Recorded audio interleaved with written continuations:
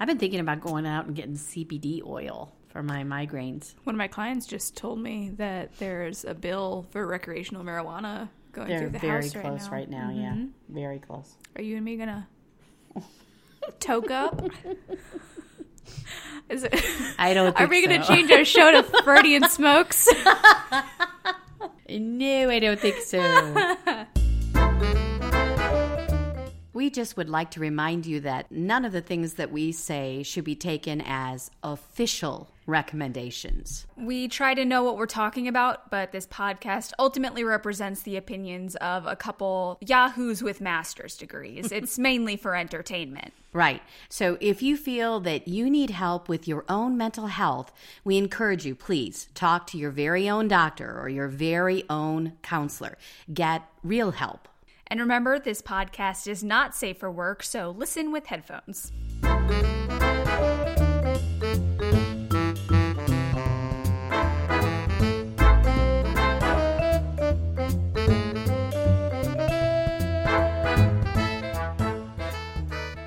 Hello. Hello. And welcome To Freudian Sips. I'm Bonnie. And I'm Anna.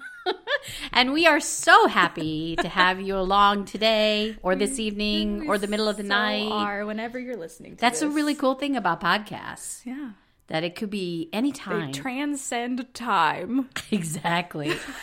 So as we sip, you might be sipping orange juice in the morning or a mimosa if you're really classy. Or a glass of wine in the morning. Ugh. Or it might be the middle of the night and you're up in the middle of the night, you can't sleep and you're listening to podcasts and you're drinking warm milk. Do you really do that? I You ever don't. drink warm milk? Hate Yeah, I don't like milk warm either. milk. It's disgusting. Milk's bad enough when If it's you're going cold, to drink but- warm milk, put chocolate in it so it's hot Yes. chocolate. Yeah, that would be all right. Speaking of hot drinks, might be a Freudian Sips first, where I am not drinking an alcoholic beverage. I am drinking hot tea. I'm drinking lemon tea with honey in it because I'm feeling a little sick. She's sick. We're recording this on the day after we recorded our last episode to part the curtain a little bit. And so I was like, yesterday I was like, yeah, I'm a little sick. I feel okay. I'll feel okay by tomorrow. No, I'm feeling worse. Worse. I'm feeling worse. But don't worry, because I'm holding up my end with yeah. a big old glass of wine. So I'll still be funny, I think. I'll still think you're funny because I'm drinking the wine. That's so, just important. As long as you're laughing at the things I say, yeah. then we're fine. yeah. As long as one of us really thinks something is funny, I think we'll be all right. I think so. So yes, we are doing a part 2 today. This is Part part two two. of a series of indeterminate length. Yes, We could go don't- on for months. We don't know how long we're going to talk about this because there's a lot to talk about. There is. So what are we continuing? So in episode 17, we talked about Erik Erikson and his life stages. Our special boy, Erik Our Erikson. special boy. And Eric Hamburger Erikson. our hamburger man. Our hamburger man. And so... Can't catch me on the hamburger man. if you didn't hear about the hamburger man, be sure you listen to episode gotta stop calling 17. him that. If you blow hot tea through your nose, that might clear it all Might out. clear it up, yeah, It might be might like work. Like a some neti kinda- pot? A weird... The reverse would- neti pot. That would not be a good sound on a microphone, no. Woo!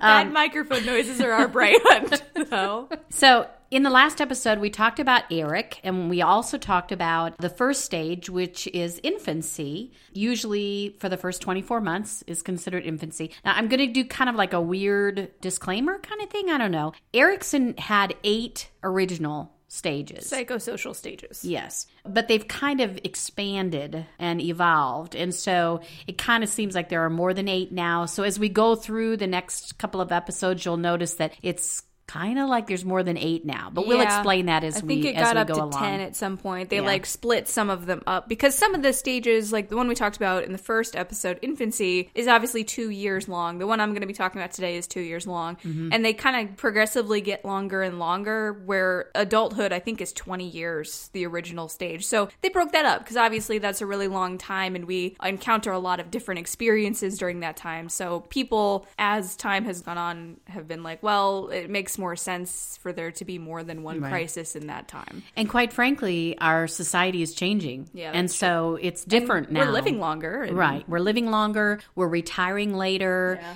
Young people are living with their parents longer. There's a lot of social stuff that's really come about. All of those things are from student loans. Exactly.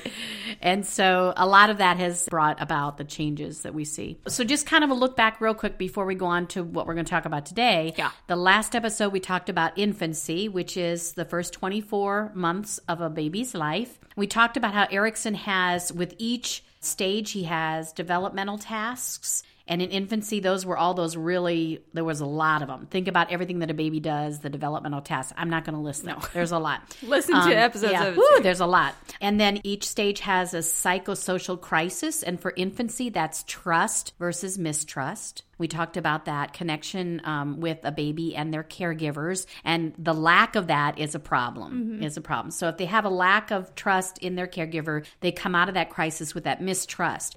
During that psychosocial crisis, their central process, what helps them get through that, is mutuality with the caregiver. So the caregiver is taking care, and we kind of put a lot of responsibility on the mom because that's what Erikson did. But we know that's another thing that's kind of changed in our society. Right. Hopefully. Exactly. And then so then if they come out of the crisis with trust, they have the new prime adaptive ego quality, or some people call it virtue, of hope, which is a lovely word. Yes. Unfortunately, if they come out of it with mistrust, if they come out of it on the negative side, they have a new core pathology, which we call withdrawal. And so those babies kind of pull inward, and they don't have a lot of hopefulness going into toddlerhood. They're fearful, and they're more anxious, and they're withdrawn. So those are the negative sides of that. And we talked about how with each stage, you go on to the next stage, but if you weren't successful in that stage, that somewhere down the road, that kind of negativity like pops its little head up and bites you in the butt, basically.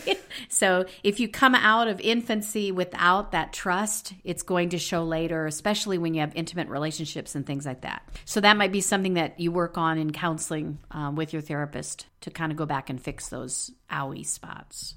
So we all have Since we're going to be talking about toddlerhood, they are owie spots. So we go from infancy to the second stage, which is what Anna's going to talk about today. Which is toddlerhood, 2 to 4 years old. Those are those little drunk people. The little drunk people in our we lives. got to mention in the last episode when they're toddling around looking all intoxicated. And toddling is exactly why they're called toddlers. I know that's just sort of a funny word, but toddling is a form of movement, which is basically what they do as their prime movement, their prime way to get places. They toddle. Right. They kind of only toddle for the first year of the stage-ish. But that is one of the first developmental tasks, is elaboration of locomotion, which is a fancy way to say how they move and how they're refining how they move. So, locomotion is just movement. Come on, baby. Locomotion. We both burst into song at the same moment. We should just do it. No, we'll get copyright claim. Okay, we don't have time. Someone will yell at us. I don't know who. We'll get in trouble, and then we'll have a We whole will. other I problem. don't deal well with getting in trouble. I can't. Which we'll talk about in the next one. We'll get there. We'll get there.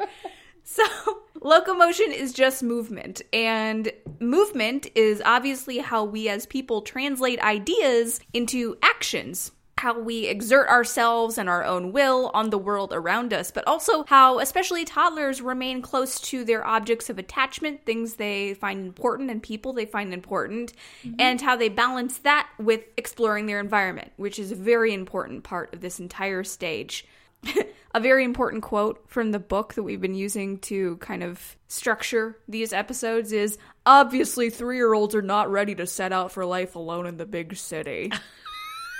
Oh, I'm so glad they told us that. Thanks, textbook. This is why I spent $300 on you. Great. Thanks. Great. Yeah. Here's your knapsack, honey. Get a little hobo bindle, like a little bag on a stick. Go find some work and then come home for supper.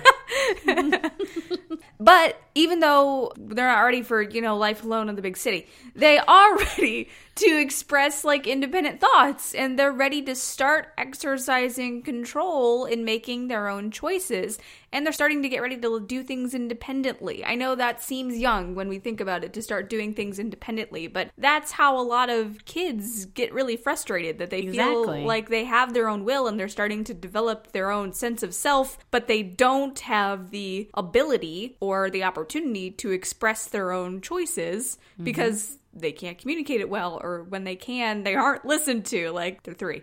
So, and that's when they fall on the floor and make razzing sounds and kick their feet and cry. Have a temper tantrum and they're crying really hard. Or hold their breath until they pass out or something like that. Why are you using that as an example, Mom?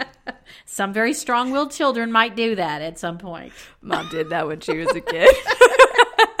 Her form of temper tantruming was to hold her breath until she passed out. Technically, I didn't hold my breath, according to story. It was that I would inhale until I passed out. I didn't know that could make you pass out. Let's do it right first. Yeah, Mom's gonna. I'll demonstrate. Do it on air. Plug. I would fall much harder now than I did when I was. That continues to baffle me, because I have always read about, like, we can't do things that will intentionally harm ourselves like that. That's how strong-willed I was. broke the laws of biology. To express her upset to her mother, who probably just kept doing her own stuff. And Mom was like, oh, she'll be all right. Good, she's finally asleep and she'll stop talking. But it's interesting. A lot of people do, they call it the terrible twos. Yeah. And a lot of 2-year-olds do some kind of temper tantrum. I have to be honest, Anna, you really didn't. Thank you. I saved it for now. Well, I think that now. But I do have to say that when you were about 18 months old, you got so strong-willed that I said to some of my friends, I am scared, because if the terrible twos are yet coming and Anna is doing what she's doing now at 18 months, I will be dead. But probably what I was doing was just hitting that kind of terrible 2 milestone a little early. Because I got over it. Got out of my system. Because you were so mature for your age. So mature, 6 months before the terrible twos were supposed to hit. The new one I've heard is 3-nager. Have you heard that one? Mm-mm. It's apparently it's a thing? Yeah. Okay. I don't know how that's different than terrible 2s, or if it's just longer. Yeah, it's the same thing, but longer. Keeps going on. Yeah. Terrible 3s didn't have a good ring to it. So kind of some of the physical stuff that toddlers are doing, like I said, they do toddle for about a year during this stage. Like Mom said last time, kids are kind of walking by around year 1 or 2, and then by 3, they're not walking as badly. They're just refining that skill. So they're kind of learning to walk better instead of doing the drunk toddler fall down thing that they do. And instead of leaning on things as much, they're walking on their own a little better.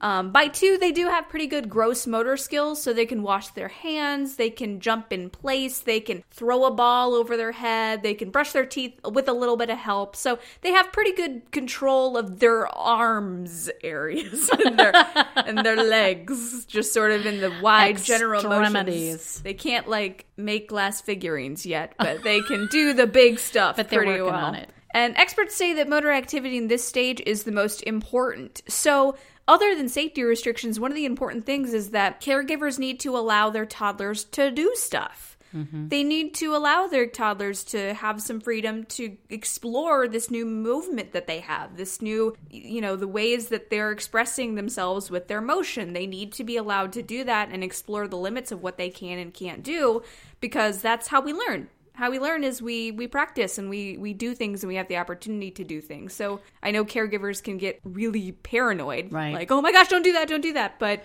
can I do a flashback for a minute to infancy? Because I didn't say this during infancy, but I think it's significant and ties in with what you're just saying right now. One of the things that we've kind of evolved in our society is that we always put our babies now on their backs when they sleep because of SIDS. And I understand all that. When years ago, we would always put our babies on their bellies. And because we're putting our babies on their backs all the time now, there's less tummy time, we call it. Yeah. And so that's one of the that was a good sound.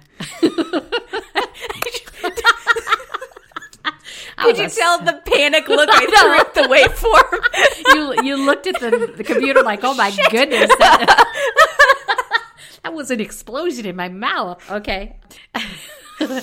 But in this effort to be safe, which of course we want to be safe, and we want our babies safe, but we need to give them tummy time because that's one of the reasons they learn to crawl, because they're on their bellies and they push up with their little arms. Right. Like you said, I was really surprised last time when you said they can lift their heads and shoulders by like 3 or 4 months. I can't remember when they're what real you said. little. No, that's little. Yeah. But they got to be on their tummy to figure that out. Right. Otherwise, they don't strengthen those muscles. So this is just like what you're saying. We want to be careful and be good caregivers, but we also need to give them the time to, when they're infants, to have tummy time and to learn to crawl and to let them crawl, let them be on the floor. Right. And when they're toddlers, let them play, let them... Like, obviously, still cover the electrical sockets and stuff. Don't give them a fork and say, go for it. Yeah. Yeah. Don't give him a pocket knife and just be like, "Oh, crazy kid! Happy birthday! Here's your first Swiss knife. Here's the Swiss Army knife." Yeah, don't do whittle that. Something. Just again, like almost everything else in life, it's about finding a balance. It's about finding a balance between keeping them safe and protected, but not hovering over them too much and allowing them to have those experiences. So by 3, they can walk upstairs, and I read kind of differing stuff, but most of what I read was by 3, they can walk upstairs. Like, you know how kids do that cute thing where they like put one foot up on the stair and they put the other foot up on the same stair, and then they go I do the that same still. thing. I have short legs. I have to... Especially when I have heels on. Just takes a little bit of time. But I read that by 3, they can usually walk upstairs alternating feet. And they can balance on one foot, and they can dress themselves with some help, which again comes into expressing themselves and making their own choices, and how that can be an opportunity to exert their own will in a really simple way.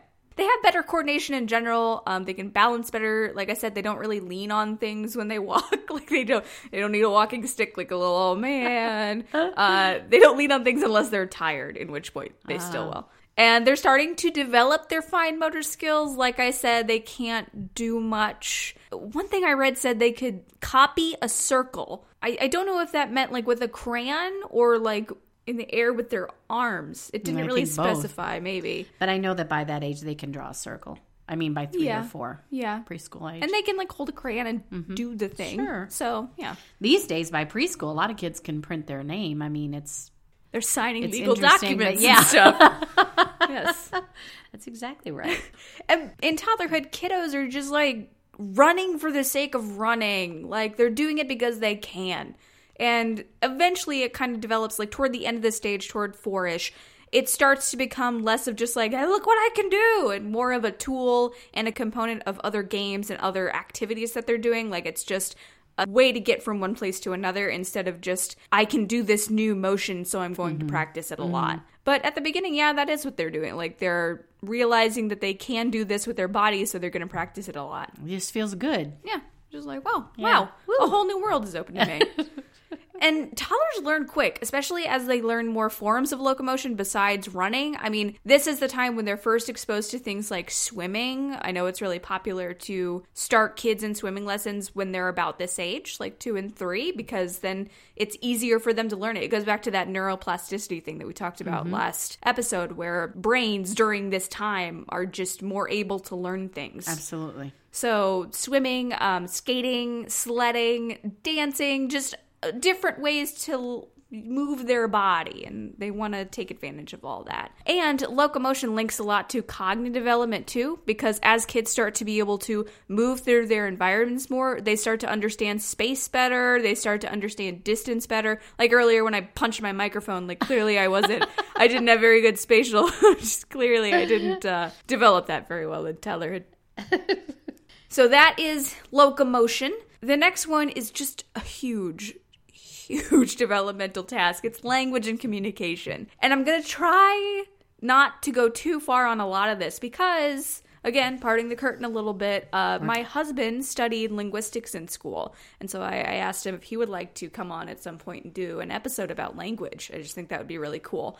But that being said, there's a lot of really cool ideas in this. And toddlerhood is when we start to really see kids involving themselves in language. I mean, that's when their language kind of explodes. So there's a lot to talk about in this.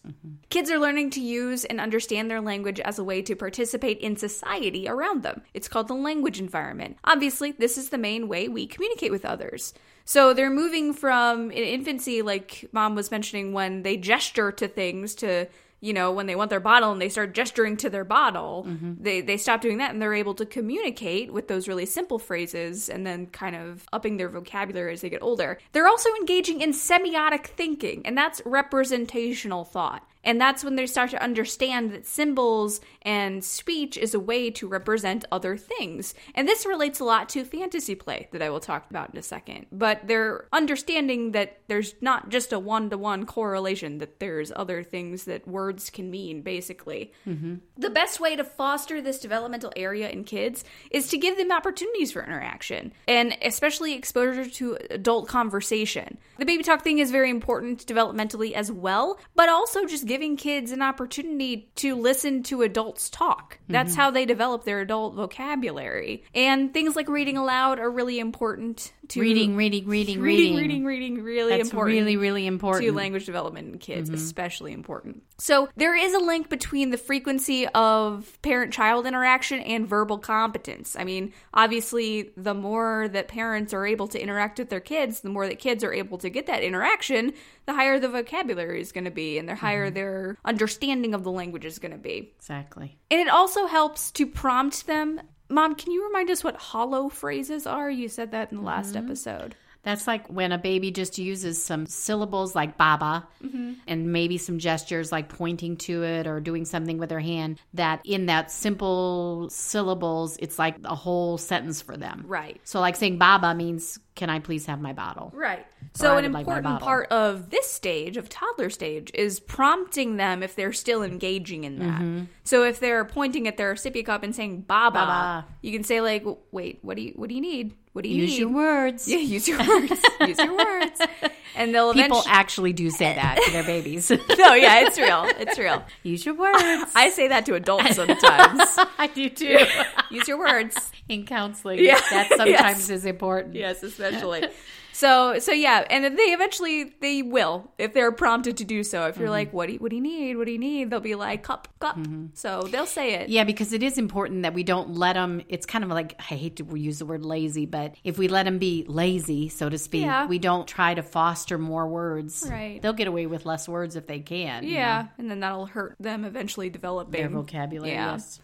So, by age 3, actually, their vocabularies consist of, again, differing information. About 550 to 900 words. Wow. That's a lot. That's a huge jump from infancy, where, how many did you say? They could understand like 90. 300 was the top Yeah. that they could understand, but Right. not speak. Not even speak it. Yeah. So yeah, by age 3, the vocabularies consist of, I'm going to say 900. I'm going to say the upper limit. So yeah, that's just a huge jump. And this is achieved by something called a fast map, which is really fun.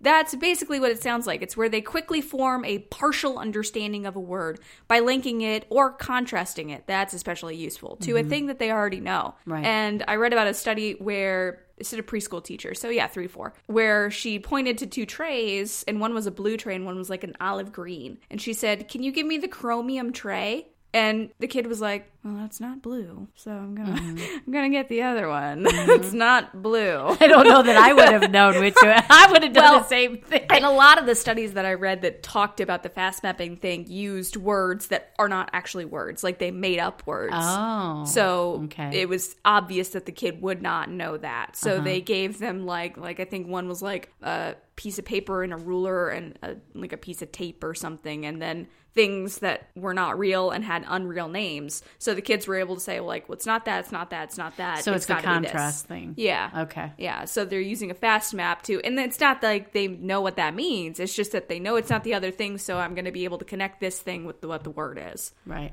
And they usually use broad categories for things. So like if they learn the word cup, they're going to use that to refer to anything with the same general shape and function of a cup. So they're probably going to call a bucket a cup, and they're going to call a bowl a cup. That doesn't mean they think that's what it is. It just means like they're overgeneralizing Right. and using it as a category type of thing. And they start stringing phrases together, and they're understood a little more easily. They use something called telegraphic speech, which is only communicating short things to convey ideas. So why use many words when few words do trick?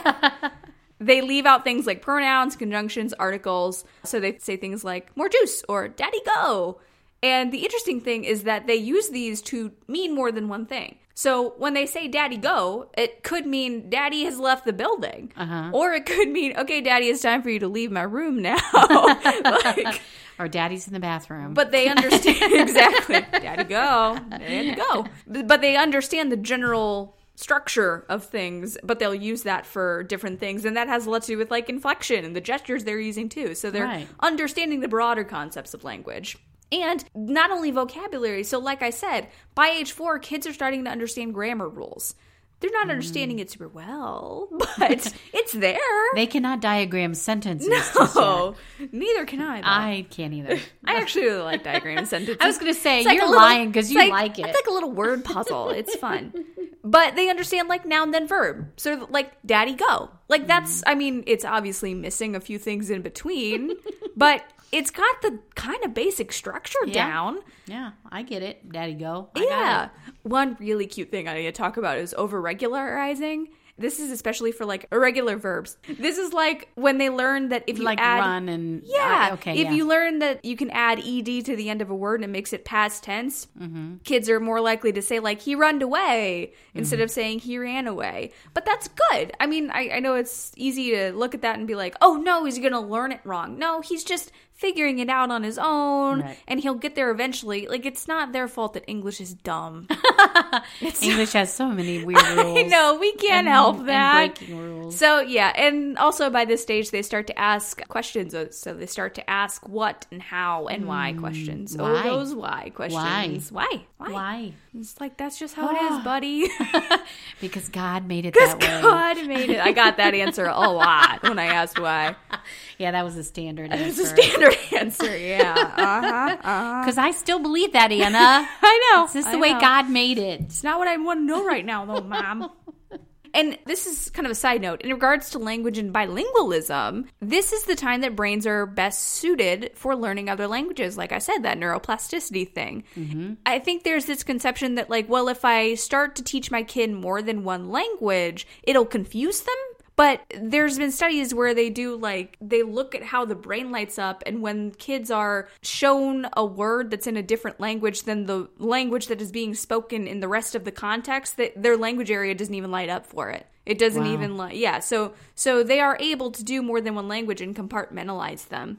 And because we're already learning language when we're this age, our brains are just primed for that. It won't confuse them to learn more than one. Actually, it kind of helps, I'm going to use the word scaffold, and that's an actual learning concept that we'll talk about some other time, but it actually helps them to learn one language by learning more than one language.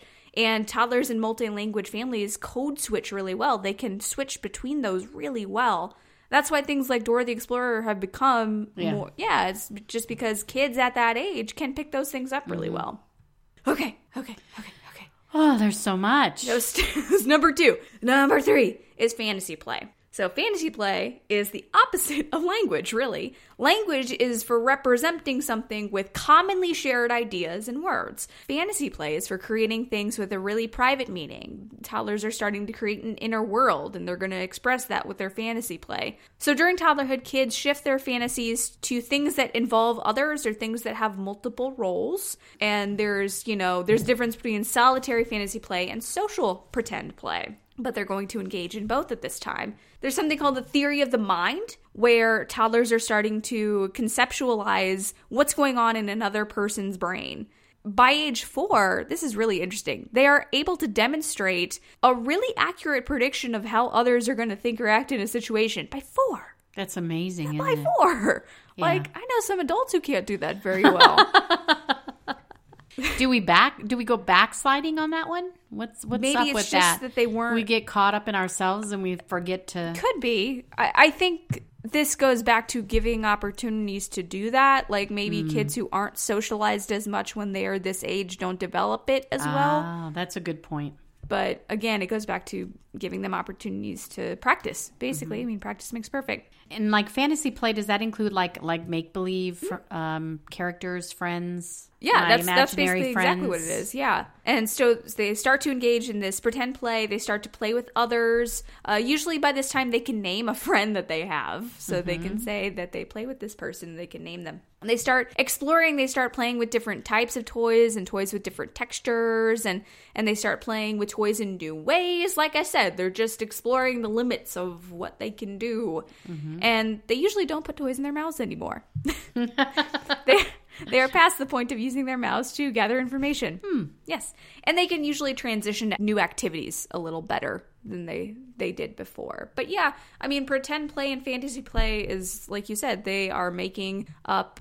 I would say they're using imaginary friends as social exploration. Right. And as the theory of the mind thing. I mean, they're using... They wouldn't be able to make up an imaginary friend if they didn't have some concept of how someone else besides them would act in a situation. So they're using that to practice it and also to demonstrate it. I think that's really cool. It's really cool that kids that young can do that. I still remember my imaginary friend. Who was your imaginary? His name was Bobby. Bobby. He was a boy. He was a little boy. He's probably a ghost or something. I was just going to say, I think some imaginary friends are ghosts.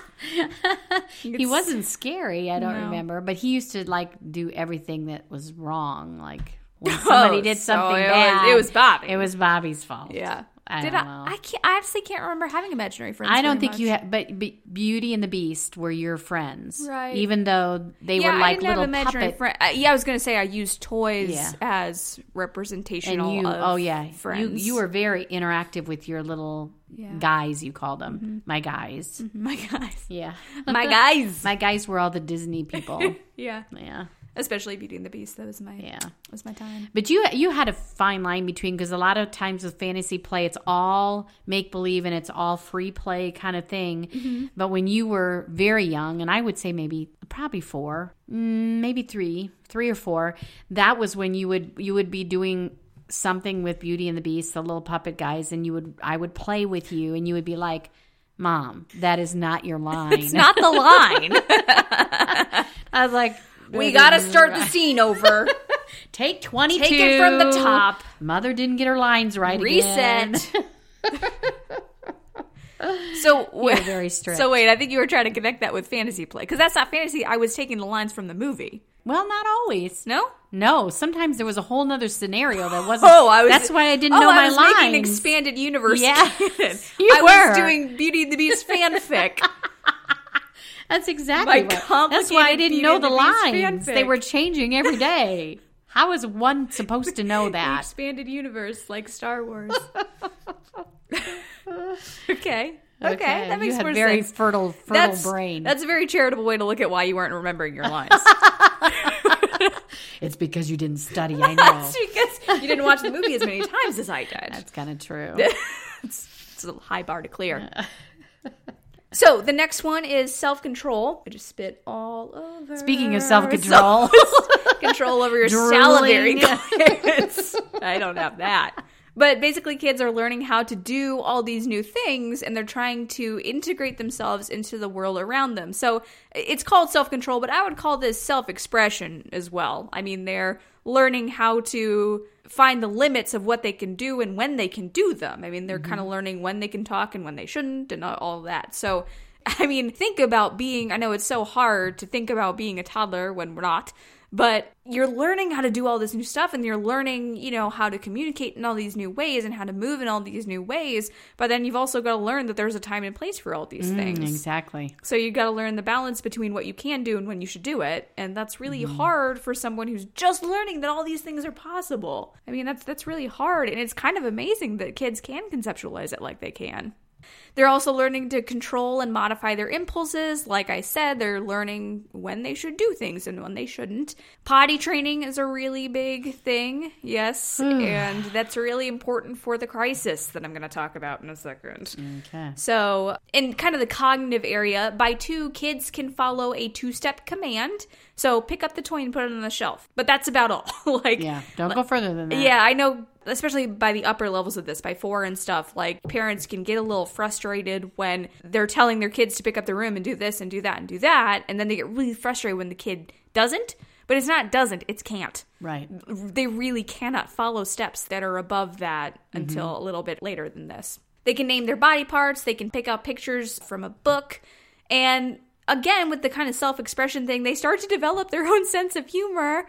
They start to think things are funny, especially like silly things like the concept of a cat barking. They'll think is really funny, which is understandable. That's prime humor. The absurdist stuff, yeah, that's it. Yeah. So they can count from 1 to 3. They can do simple puzzles.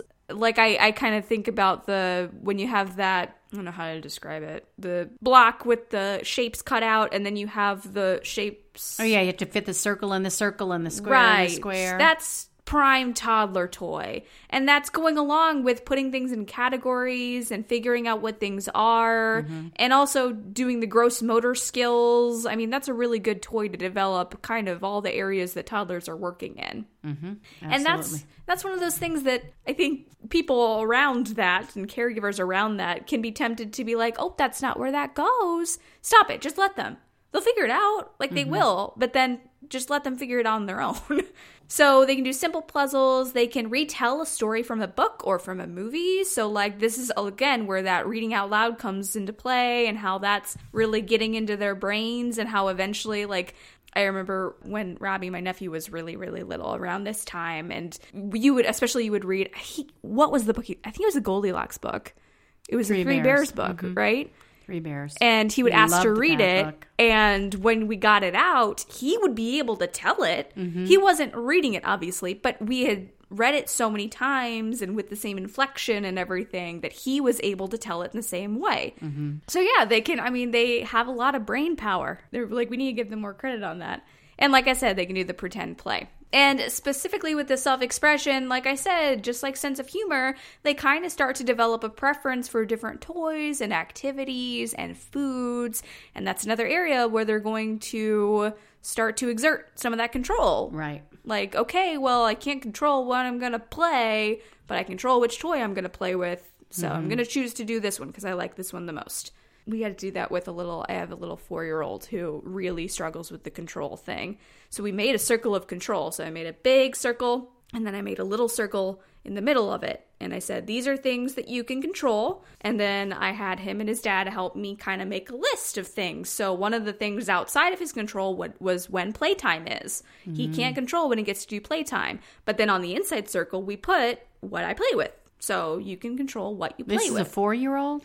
Wow. Yeah. That's hard to do counseling with a 4-year-old. He's pretty advanced. He's a smart little guy. But yeah, he was able to understand. That's a great exercise, yeah. That would be a good exercise for early school age kids too, which we're going to talk about later. Yeah, I think it's generalizable. I mean, maybe in a little bit of a different form, but kind of all really counseling is. Taking the same 4 activities and like adapting them to different things. By this time, they can also usually self-soothe, and they're soothed with, like, rocking and touch, like you touch their back and stuff, instead of an extensive routine. Like, you know, how when a baby starts crying, you gotta pace them around for 20 minutes, and then you gotta do this, and you gotta do this. Usually by this age, they're able to do it, first of all, on their own. Like I said, they're able to pick out things and textures that they like more, and some of those things are soothing, and they know that when I hold my fuzzy bunny, I feel better. So they're able to do that a little better. I know when I hold my fuzzy bunny, I feel much better. That's what she calls me. I'm her fuzzy bunny. You're my fuzzy Anna. My fuzzy banana. And by this time, they can refer to themselves by name, and they can start to conceptualize things about themselves, like gender is kind of when gender starts being a thing. And I'm not going to go too much into that because there's a lot to talk about with gender, and we have actually gotten a request to talk about gender in an episode. Sorry, Bruce. I promise we're getting to it. We're getting there, Bruce. We're getting there, bud. It's a big topic. So, yes, this is when that all starts, when they start to, like I said, develop senses of themselves and their identity. And that's kind of what we talk about throughout the psychosocial stages, is how our identity develops. Exactly. All right. I've been talking for so long. I'm so sorry. I'm so hot. Those so tasks sweaty. Are really, there's so many. There's a lot. Just so much going on when they're toddlers. Okay, so The crisis in this stage is autonomy versus shame and doubt. And this is, like I said, they start to be able to do things on their own. They're developing motor skills, allow them to really examine their environment and exert kind of what they're learning about themselves into what's around them. So they're able to stay close to their parents, but they're also able to go and explore their environment. And their interests start to develop, but if there's too much restriction, they don't get to learn that. They don't get to learn what they like. They don't get to learn that they can do things by themselves.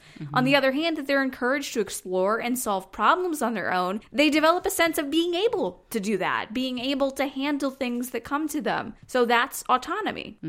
Otherwise, if caregivers either demand too much or they never let the kid kind of solve their own problems, then they develop shame or doubt about not being able to handle things. So it all comes back to being able to do things on their own. That kind of goes back to the thing that you said about that little box with putting the little figures in. Yeah. And if the kid is trying to get the star in and they're sticking it in every other hole.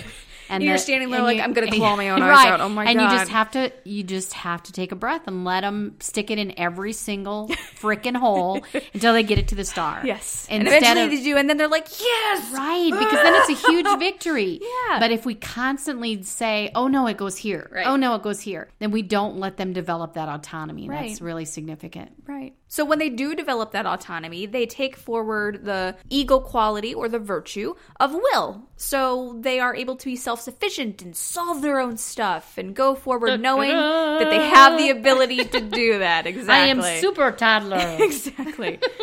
So one example of this is like choosing their own clothes and food. Like for a caregiver, I know this can be really frustrating. Like when you have to take a toddler out and they look like they just came out of the dryer. And like, I promise I didn't choose this outfit for them. But they're expressing themselves and they're expressing their understanding that they can exert this control over this tiny part of their world. And I'm sorry, if there are any people in the world who judge a 3 or 4 year old because they're dressed weird, well, shame on you. Exactly. Like, leave them alone. They're 3 and 4 and they want to look like that and that's cool. And God bless those parents for having the courage to letting that kid look like that. Yeah, exactly. Because what does it matter? Exactly. What does it matter? Good grief. Yes. Get over it, If people. they don't... Sorry, but that really gets me upset. Stop judging that toddler. Stop it. Don't judge toddlers. So if they don't develop that autonomy, then they develop the pathology of compulsion, which relates back to feeling like you can't do things and feeling like you have to do things a certain way and shame if you don't do things properly and all that stuff. All that fun stuff. So to foster success in this, like I said, just provide opportunities for kids to be independent. Give them choices. Let them pick out, their own healthy snack or their own what they're going to wear. Like, allow them to do that. Because really, again, what's the harm in if they're going to wear a tutu over their jeans? It's fine. That's a good look. Might start a new fashion thing. It looks good.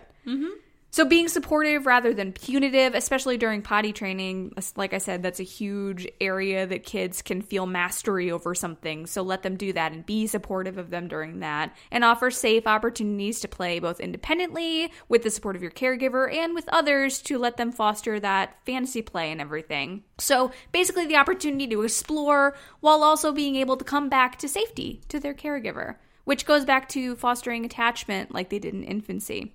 And the way they do this, the central process of this is imitation. Again, interactions with the caregiver, for developing that language, for watching how I learned it from you. Exactly. How I always throw that in Mom's face. That's I learned because it from you. we learn how to be adults by imitating adults. Not just in language, but with everything. All right. I'm done talking. That's a lot of responsibility. It is. For the adults. Yeah. And I know it's a lot of responsibility. And especially if you're listening and you have little children, it's can seem really overwhelming because you feel like, oh my gosh, everything is on me for them to turn out okay. It is overwhelming. But it'll turn out okay. But it'll be okay. As long as you love them. Take a deep breath. Love them. Be consistent. Yep. I don't know how many times we have to say, be consistent. Routine's very important for little ones. Right, exactly. Whew, that was a lot, Anna. I know. I'm so sweaty. If I had a fan, I would blow it on you. Thank you. We have a fan. We just can't turn it on. It's too loud. It takes too much noise. Yeah. So we are suffering for our listeners. Y'all, we are sweating for you. We are. Our blood, sweat, and tears are going into this podcast for you. So, Mom, tell us about stage 3. Early school age or early childhood, which is for our explanation today is going to be 4 to 6 year olds.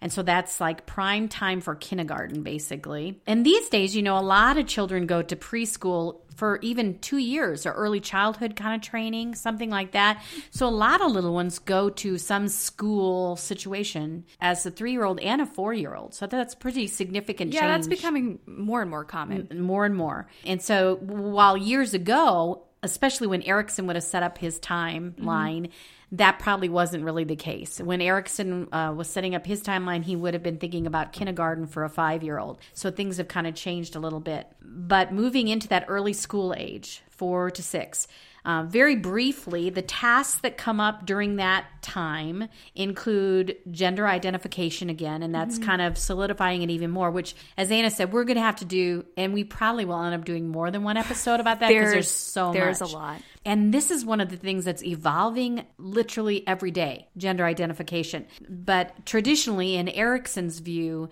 4 to 6 years old was when the children started to realize things about what it means to be a boy, what it means to be a girl. What does that mean? That stuff hasn't changed. Right. I mean, by this age, kids do start to recognize that there are differences between genders, and they start to conceptualize how that means for them. It's just more of a spectrum than Erickson and his compatriots would have seen.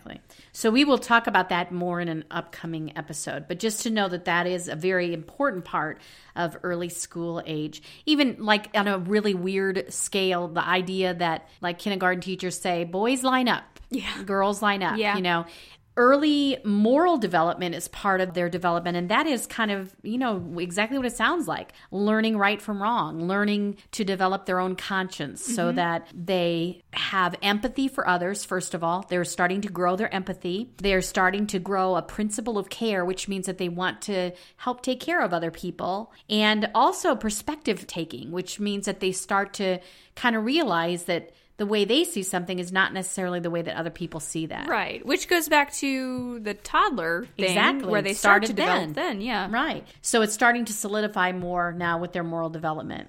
Again, I'm just some adults clearly did not develop this during this prime time. I think it's important that we say and remind ourselves that, like Anna just said, a lot of the things they were doing as toddlers, they're still doing as early childhood. And actually, they'll still be doing in middle school. Oh, yeah. Because we're developing continually. Right. And also, this is a good time to mention that part of these psychosocial stages is that they can be worked on later. Exactly. That if we get through one of these stages and we don't master one of these things, even as adults, we can come back and work on these. Right.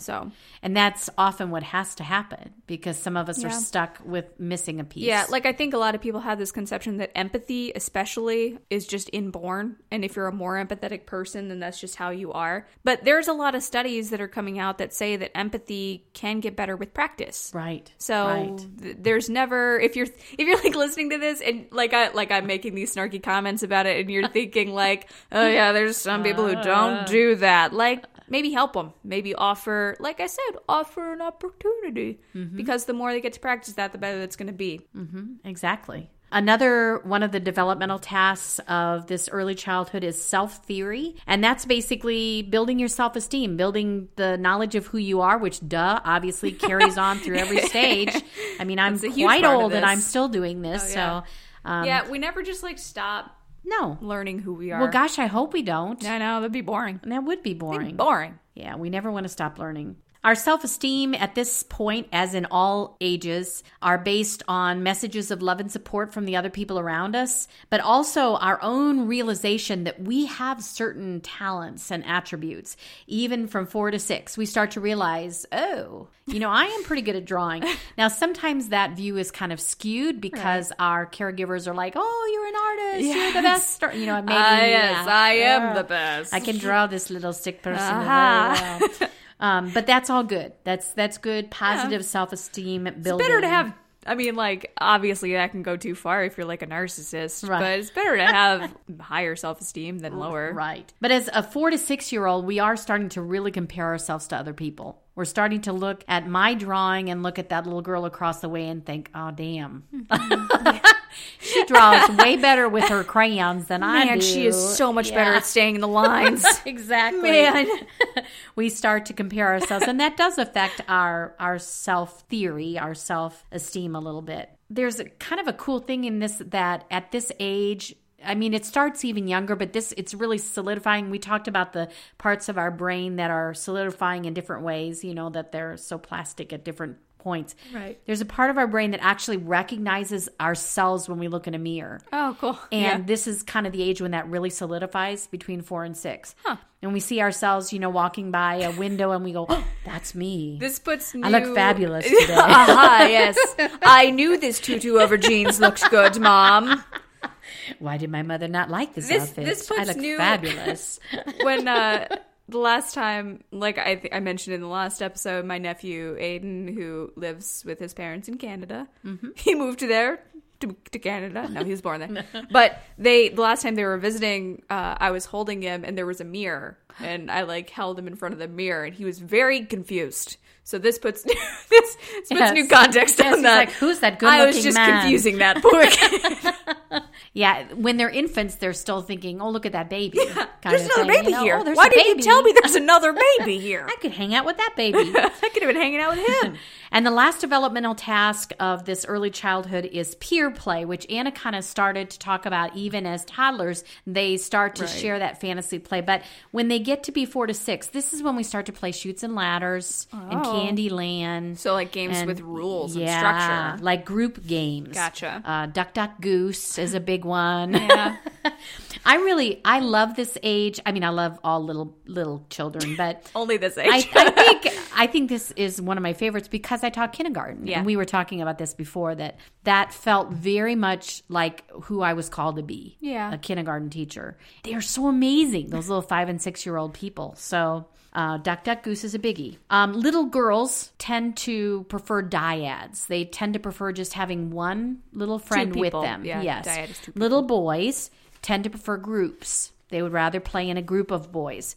But again, this whole different personalities, there are little girls who prefer to play with a big group of boys. Sure. Or a little boy who prefers to play with one little girl. Right. And we'll touch on how that changes with different gender expressions as well. Exactly. Okay, so those are basically the tasks, kind of a quick over.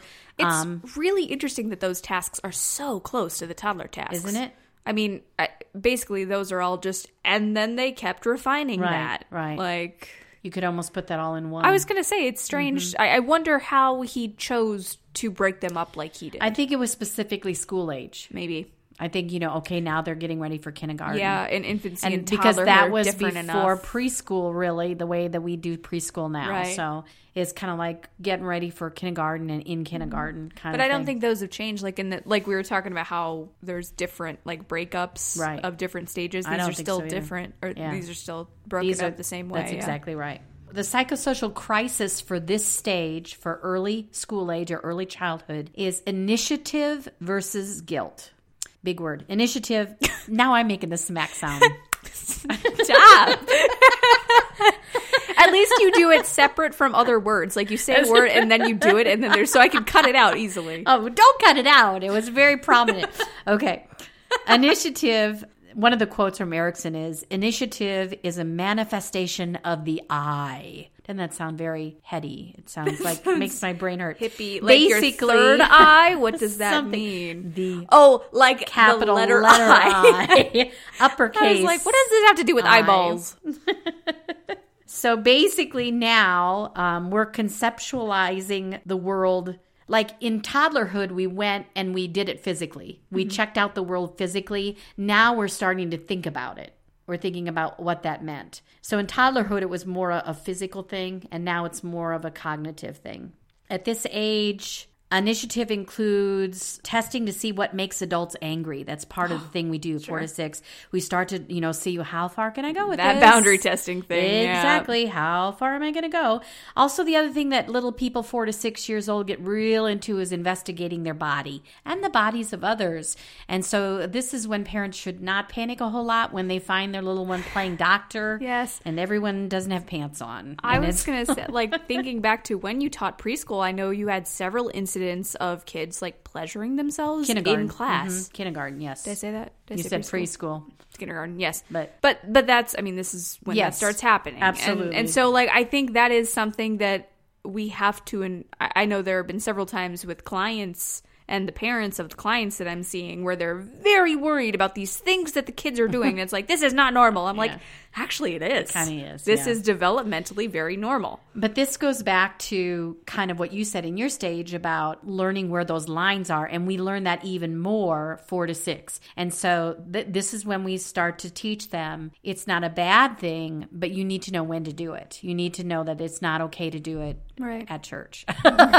Please don't do it during church. Yeah. Just because you can doesn't mean you should. Exactly. You know, in our private times, we have private parts or private times kind of rules like that, which is all part of this whole learning our initiative versus guilt. So if we feel free and we feel good about initiative, about investigating our world conceptually, then we move forward. So if we get that part of the crisis that we get the initiative, by the way, the central process is identification. That's that learning who I am. Mm-hmm. When I look in the mirror and I say, hey, that's me. And when I learn I am good at drawing little people and I do sing like my mommy or whatever, we start to identify ourselves. That is our central process of initiation versus guilt. Unfortunately, the guilt is usually tied to things that bring about shame and upset. Now, there's a fine line here. That's that weird noise I make.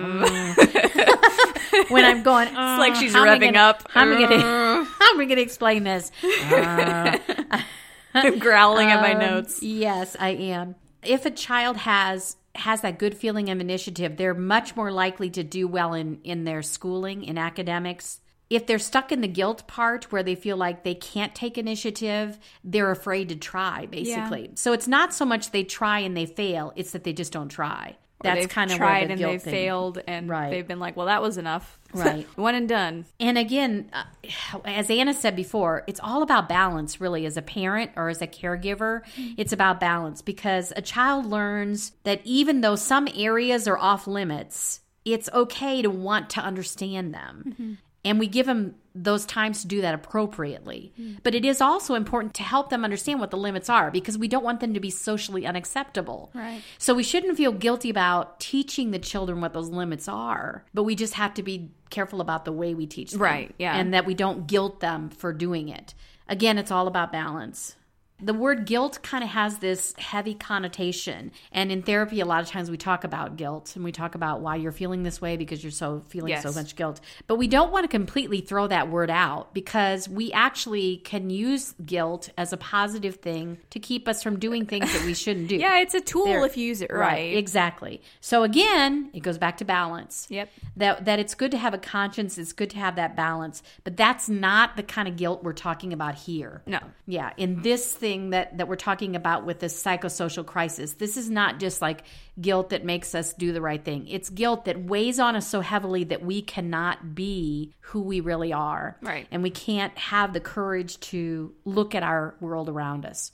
So as a 4 to 6 year old, we feel so guilty about making mistakes that we don't try. We shut down. And so unfortunately, well, on the good side first, if we have that initiative, we come up at our crisis with initiative, using identification, learning who we are, then our ego quality or our virtue is purpose. We go forward like, I can do this. I've got a purpose in life. Unfortunately, the core pathology is inhibition. Which is exactly what you said about, like, I'm just not going to try. Exactly. I'm just not going to do it. And so we can really see that. I know that as a past kindergarten teacher, by the time I would have children in kindergarten, most of them had been through preschool. So they had some of this already on them. And so right away, you could see the kids who would come in like, I know my ABCs. I'm going to, and they would take charge and they would be like, this is my year. Exactly. This is my year. Exactly. I am going to shine. I'm going to be the shining star. And then there are kids who come in with that feeling of inhibition that they can't do anything right, so they just don't try. Oh. And unfortunately, if they hold on to that through this early childhood, then they go into elementary school, which is like 1st through 5th grade-ish, with that same feeling hanging over them. Like, what's the point? What's the point of trying? I'm not going to get good grades, or I'm not going to be the best person on the baseball team. Yeah, I mean, obviously, if this stuff isn't dealt with, it's just going to keep going. Right. Like, they're not going to just, oh, well, I got over that. Like, Exactly. Usually that doesn't happen without some sort of, hey, I know you're kind of feeling this way. Let's talk about it. So, unfortunately, the responsibility, again, kind of falls back onto parents. Sorry, parents, if you're a parent listening, that central process of identification comes from our parents. We identify with our parents. So, unfortunately, studies have shown things like children whose, especially mother, is very depressed, and especially like if a mom is dealing with some postpartum stuff, that through toddlerhood and early school age, if a mother is depressed a lot, a child identifies with that and watches mom and sees mom feeling like she can't accomplish anything, because that's what depression does to us. Right. We feel like we're just not able to do anything. They internalize that, and that becomes part of their identification. So as parents, we want to help our children to know, go ahead and try it, do it. And it's not that when they play the chutes and ladders, they always win. Right. Because they got to learn sometimes you don't win. Yeah. I wasn't very good at that. But that's not something I internalized for sure. I was going to say, because I always let my babies win because I couldn't take it if they did. That's why I'm so competitive now. And like, I cannot play. I'm sorry. Like, I cannot play some games because I know I'll get too heated if I don't win. Can't do it. Yeah. So, but we do need to help our children to identify the way that we handle situations and the way we use our self-control. The last little note that I would add about this 4 to 6 year old is the idea of school readiness for parents. Traditionally we kind of hit that point where we're like, well, if you're 5 years old, you're going to be in kindergarten. But it is okay if your child is not, if you're a parent listening to this and you have a child who's going to be 5, in June or whatever, whenever you're listening, and the school year starts and you think, well, they should be in kindergarten. You know your child really well. You know if your child has hit these milestones where they're ready to accept this. And one of the most important things children learn in kindergarten, if I can speak as a past kindergarten teacher, is just learning to live with other boys and girls, which is actually one of the developmental tasks of this. And I mean, it's a developmental task throughout our lives. Like, one of the reasons we go to school is to learn the socialization part. Exactly. I mean, arguably more important than the education part, because a Yeah. lot of that education they could probably learn on their own. Right. But they're not going to be able to learn how to be with other people Right. unless they're given the How to chance learn how to do put that. up with difficult people who are going to maybe not treat them Yeah. so well, how to engage in relationships with other peers, with friends, how to know how to choose friends wisely, Yeah. how to follow rules in a group. So much of the childhood 4 to 6 and beyond is all about that. So just that last little footnote about school readiness. Don't be so caught up in, I should send my kid to school because they're 5 or 6 or whatever. Should's fake. Should. Yeah, There's no such thing. There's as no should. shoulds. Know your child. Read to your child constantly, and interact with your child, because both Anna's stage that she talked about today with toddlerhood and my stage of early childhood, those little people are looking to the adults around them to know, who am I? Who am I supposed to be? What am I supposed to do? Right. Is it okay if I'm this as opposed to this? Exactly. Like, I know we talk a lot about the responsibilities that caregivers have, but that's because, like, you're their world. Exactly. Like, caregivers are the entire world, especially before they go to school, before they have interactions with the rest of the world. You're their world. Like, maybe they go to daycare. That's great. That's some socialization. But you're the ones they're looking to for support and for, like, is it okay if I do this? And am this person? To be that safe attachment. Right. And so real quick, just kind of switching it around for a minute for those of you who are listening to the podcast who really aren't really into the worrying about the kids at their stages, but maybe you're thinking about yourself and you're thinking, holy crap. When I was... This is making a lot more sense. When I was that age, I did this, and that's maybe why. That's the kind of thing to talk to your counselor about. Yeah. And that is something we talk about in counseling. When we talk about life stages, maybe if we see in a client that they're struggling with a relationship in a certain way, or they're struggling with keeping a job or having the courage to go apply for a job, these are things that might be visited with your counselor. And you could do some reading on it yourself if that's something that interests you. And that circles back to what we talk about a lot in this podcast, that self-awareness thing. Self-awareness. That, Bazinga. We can't always do the self-awareness. Gross. Gross word. But yeah, like just looking back at this and being able to connect it with your own life. I mean, there are some episodes of this that you will listen to and be like, this has nothing to do with me. We hope it's still fun to listen to. We hope we still make you laugh. We hope so. But if not, like, well, no, not if not. Please laugh at us. Just keep laughing. It's very good for my self-esteem. Yes. But yeah, there's definitely going to be some of this that's going to connect with you and that you're going to say, oh, well, okay, maybe that is why I do this and maybe that's why I don't do this. Great. Because Good. we all go through the stages. Yeah. I mean, yeah. I've been through more than you have, Anna, but and always will be ahead of you in this race. But I don't know. Don't be too competitive. Well, since the stages get bigger, maybe at some point we'll be in the same one. In the same category. I don't know. Oh, gosh, I hope not. Okay. Do you want to thank the people for listening? I would love to, because if they weren't listening, we would be really silly sitting here talking to ourselves. If a tree falls in the forest, do podcasters still talk? I mean, we would probably still We'd talk still to be each doing other. this. Long after the podcast is over someday, we'll still like sit with these microphones because it's cool to hear each other through our headsets instead of just face to face. Yeah.